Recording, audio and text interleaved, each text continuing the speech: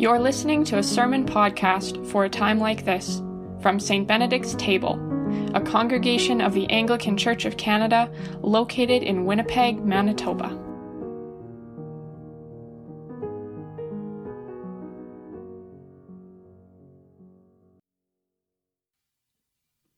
May the words of my mouth and the meditations of all our hearts be acceptable and pleasing in your sight, O God, for you are our rock and our Redeemer. Amen. We are going to continue to focus on the Exodus reading today, but two brief comments on that New Testament reading. The first is when Jesus says we're to forgive 77 times, he is not saying take out your notebook and keep track until you hit 77. I think what he's actually saying, first of all, is a lot. We need to keep forgiving continually. And also that forgiveness is a process, something we need to do over and over again. It's not simply about a mathematics to get to 77. And secondly, forgiveness has been used and abused by people in power as a way of telling people they need to stay in situations where they're being abused. And that is never okay.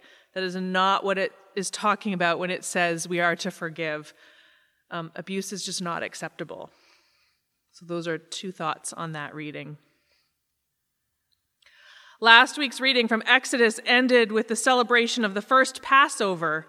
If celebration is the right word for a night when the Israelites gathered in their homes and reminded each other of their shared history and God's provision, while all around them Egyptian households were discovering and then grieving dead children.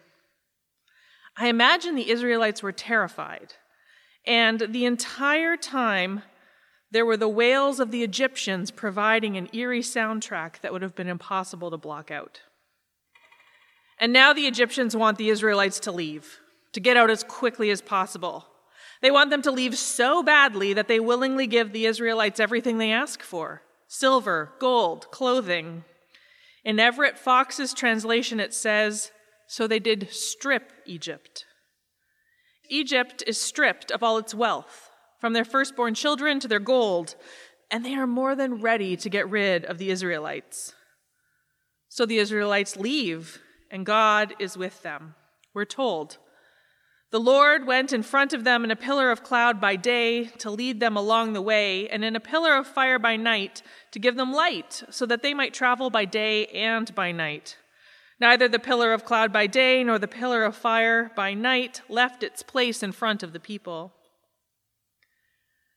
But then the Egyptians changed their minds, and they set out after the Israelites. The Egyptian army had horses and chariots and quickly caught up with them. And when the Israelites see Pharaoh and his army approaching, they think of all the miraculous things God has done, and they are confident that God will continue to care for them. No, of course, that's not what happens. They get scared, they complain, and they look for someone to blame. I'm guessing at least most of us can relate to that. And keep in mind, this isn't an ordinary day. They've been traveling day and night since they've left Egypt, and none of us are at our best when we've experienced trauma and are exhausted. Moses bears the brunt of their complaining. They blame him, not God, saying, "Was it because there were no graves in Egypt that you've taken us away to die in the wilderness? It would have been better for us to serve the Egyptians than die in the wilderness." Moses, who was also exhausted and must have been hurt by the onslaught of criticism, buries his hurt and sarcastic responses and instead replies, "Do not be afraid. Stand firm and see the deliverance that the Lord will accomplish for you today. For the Egyptians whom you see today, you will never see again. The Lord will fight for you, and you have only to keep still." As the Egyptians approach, the pillar of cloud the Israelites have been following moves from in front of them to behind them, so that it is between the Egyptians and the Israelites. So if the Israelites look one way, they can see the pillar of cloud, and behind that, the Egyptian army. And if they look the other way, they see a large body of water. In the translation we read tonight, this body of water is just referred to as the sea. And you may also have heard it called the Red Sea. But Everett Fox notes that scholars have also suggested that it could be translated as End Sea, or the sea at the end of the world, which is lovely and evocative. The Israelites are at the end of the world as they know it. And then Moses stretches out his hand over the sea. The Lord drove the sea back by a strong east wind at night and turned the sea into dry land, and the waters were divided. The Israelites went into the sea on dry ground, the waters forming a wall for them on their right and on their left. The sea splits in half, exposing not mud, but dry, solid ground that they can walk on, and the Israelites cross the sea to the other side. Seeing God's power, the Egyptians initially decide to retreat, but then they decide to also try to cross the sea and continue their pursuit. But the water closes in around them, and they drown. And then we read, "Thus the Lord saved Israel that day from the Egyptians, and Israel saw the Egyptians dead on the seashore. Israel saw the great work that the Lord did against the Egyptians, so the people feared the Lord and believed in the Lord and in his servant Moses." The people saw what God had done. They believed in both God and God's servant Moses, and they celebrated. They sang joyous songs of praise. This story is troubling, and I can't interpret my way out of the discomfort I feel about a story where God saves a bunch of people by killing another bunch of people. I've tried, but I can't bend the text into a story that I'm more comfortable with. But there are a few things that at least help me engage with this story. First, sometimes things are troubling. I don't like it, but it's true, and it's healthy to acknowledge that. Second, the stories we read in Scripture were written for a purpose. Their purpose is not simply to chronicle facts as accurately as possible. Oftentimes, they're more concerned with what is true rather than what is merely factual.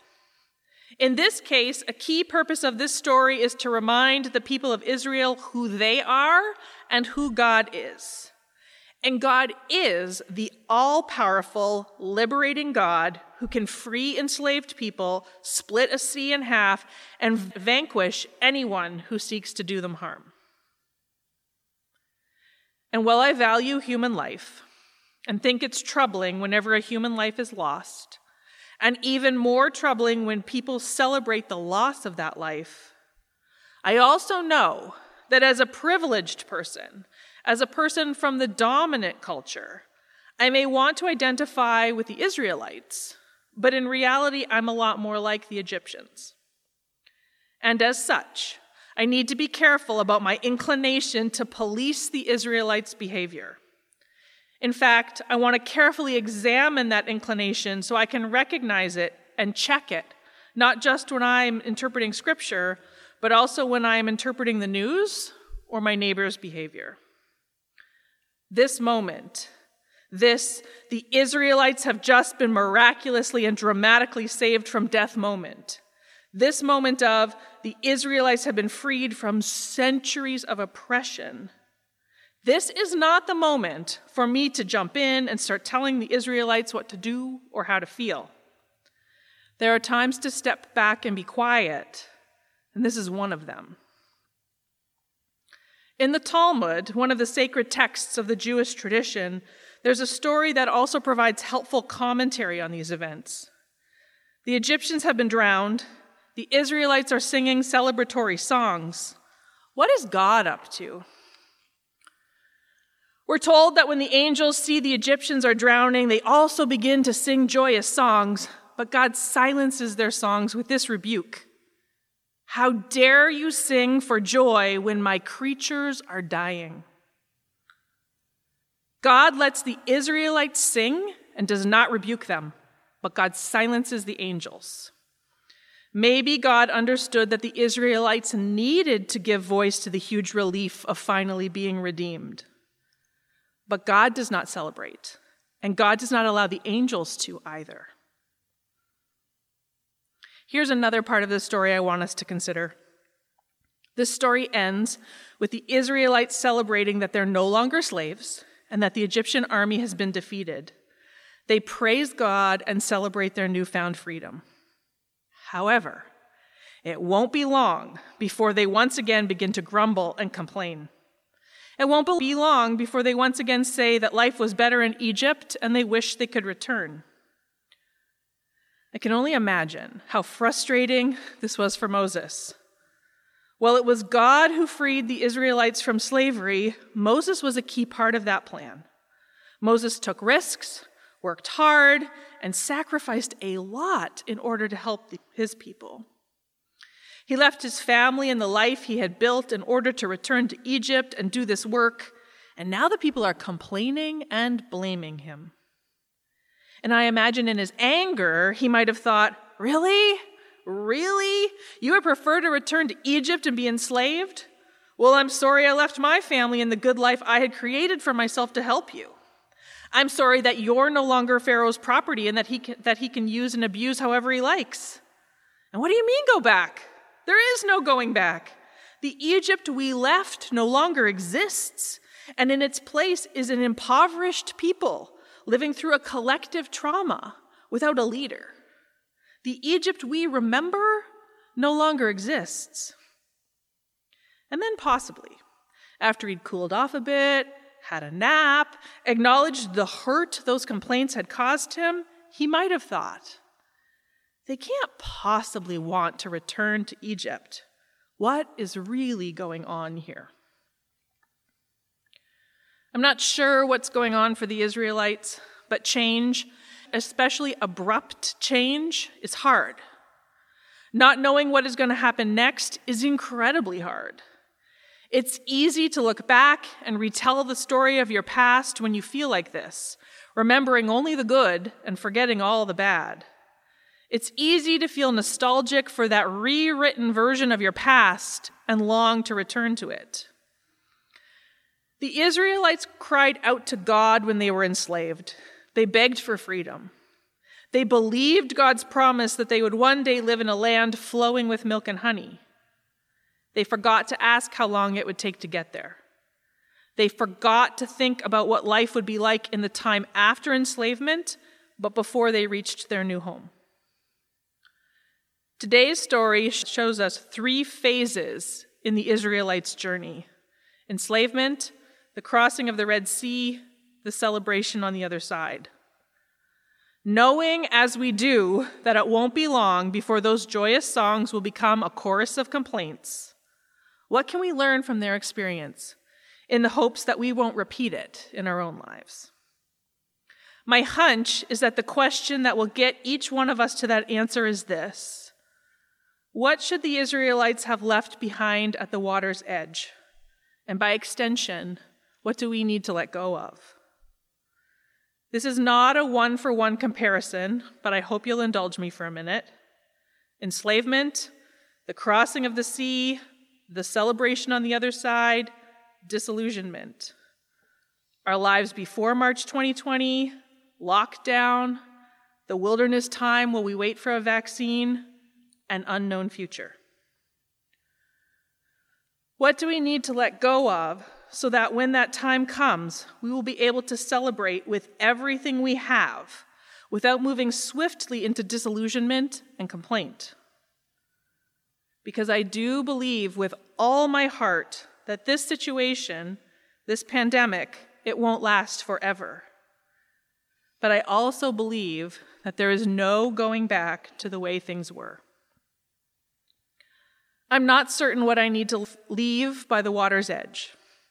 I'm certain that for most of this pandemic, I've been so busy focusing on trying to survive in the present moment that I haven't taken the time to stop and reflect on the question. But I need to. I need to sit by the water's edge and lament and grieve and lay some things down before I get back up and begin this next part of the journey. Because there is no time machine that can take me back to February 2020 or hurtle me forward to a future where COVID doesn't exist. And I'm alive right now. And I don't want to miss the gifts that this incredibly hard wilderness time will also surely bring. When God sends quail, and they will, I want to experience the joy of that unexpected gift. When God sends manna, and they will, I want to feast. And when I finally arrive in that promised land, that land flowing with milk and honey, I want to know with every fiber of my being that there is absolutely no other place I would rather be.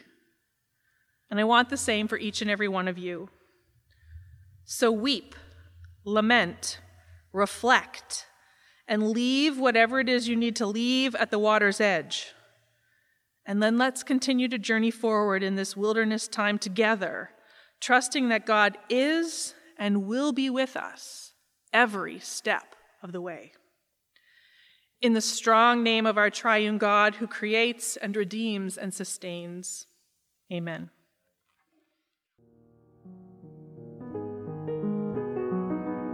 This has been a sermon podcast from St. Benedict's Table. For information on our church, including further resources during these days of the COVID-19 global pandemic, or to provide support for our online work, visit us online at stbenedictstable.ca. Thanks for listening.